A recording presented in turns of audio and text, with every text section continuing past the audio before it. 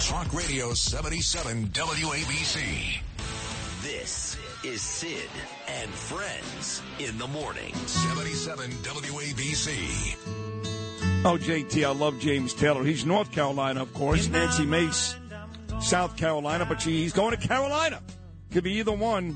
Great song, Carolina on My Mind. Nancy Mace has become my favorite politician in America. A congresswoman out of South Carolina. She says things like y'all and dang, and she's smart as a whip. And I believe one day we'll have a real shot at the presidency. Maybe the first woman ever. Who knows? So we get to this Biden story in today's New York Post. Here in New York, Nancy Mace quoted everywhere. So as she gets ready for a Fox News appearance, here's my new friend Nancy Mace. Nancy, good morning. How are you? Good morning, Sid. We're doing well. Just sort of stunned this morning, though, seeing the news last night. You're talking about Donald Trump. I mean, we knew it was coming. We knew his attorneys met with Smith days and days ago. So it was not a matter of if, it was a matter of when. But you're right. Anytime we indict a president, it's now happened twice on the state and federal level. It's never happened before. It is stunning. And all I can say, Nancy, is they're at it again. Well, look, I mean, it was on the same day that we were supposed to hold the FBI's director, Christopher Wray, in contempt. And instead of that, we were able to get access to those FBI documents with damning evidence of bribery between Joe Biden and Hunter Biden and Ukraine. And this is what they do. This is literally the executive branch trying to take out the number one Republican that Joe Biden will likely face in 2024.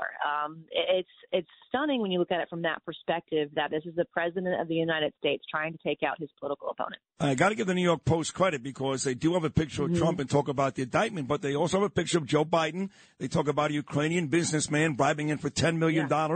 And you said in the New York Post today, under the caption, damning evidence, that the evidence, and I watched the Jim Comer press conference a couple of weeks ago, Nance, and it looked like he had some pretty good stuff. You say the evidence is pretty damning. It is very much so. When you look at in the document we reviewed yesterday, it's more than $5 million. It was $10 million, $5 to Hunter Biden, $5 to Joe Biden. When you look at the way that document corroborates other information, Hunter Biden's emails where he's complaining about having to give half the money to his father, where he complains about paying his father's bills. When you look at other evidence, there's a recording of an oligarch talking about having to send money to the Bidens. When you put all of this together and you look at the revolving door of Hunter Biden's colleagues and clients coming through the White House, him getting on planes to China with his father on planes that when he was vice president and even today as president. So when you add all that together, it's why the hell is this not being investigated to the fullest extent of the law? Corruption is corruption. I don't care who you are. I agree, but you have to know I had Chuck Todd on this morning. I know he's a liberal, but we're friends for many years, Chuck and I. He's still the moderator of Meet the Press. That'll be over in September. And I said, there's damning evidence. He said, where? Show it to me. Unless, really, Nancy, we can provide bank records that show money went directly into Joe Biden's account, they don't care. Yes. Yeah, no, and literally, I mean, the mainstream media will say there's no evidence. And we've shown some of the bank records that we have so far. There are many more bank records to go and get. We do have to show and follow the money and show that direct evidence. So there's more bank records that we have to go after and subpoena. I want to go back to the Treasury and look back at the suspicious activity reports now that we have this new information, this new document, to see what could corroborate the information therein. But it was very credible. The FBI initially said the document didn't exist. Then it magically appeared out of thin air. Then they said we couldn't see it. Then they said we could see it, but it had to be redacted. And then they said we could see it, it had to be redacted, but we couldn't tell anybody what was in it. And so they've just been stonewalling not only the Oversight Committee, but stonewalling the American people. We'll come to find out there are more 1023s. There are more documents corroborating this information.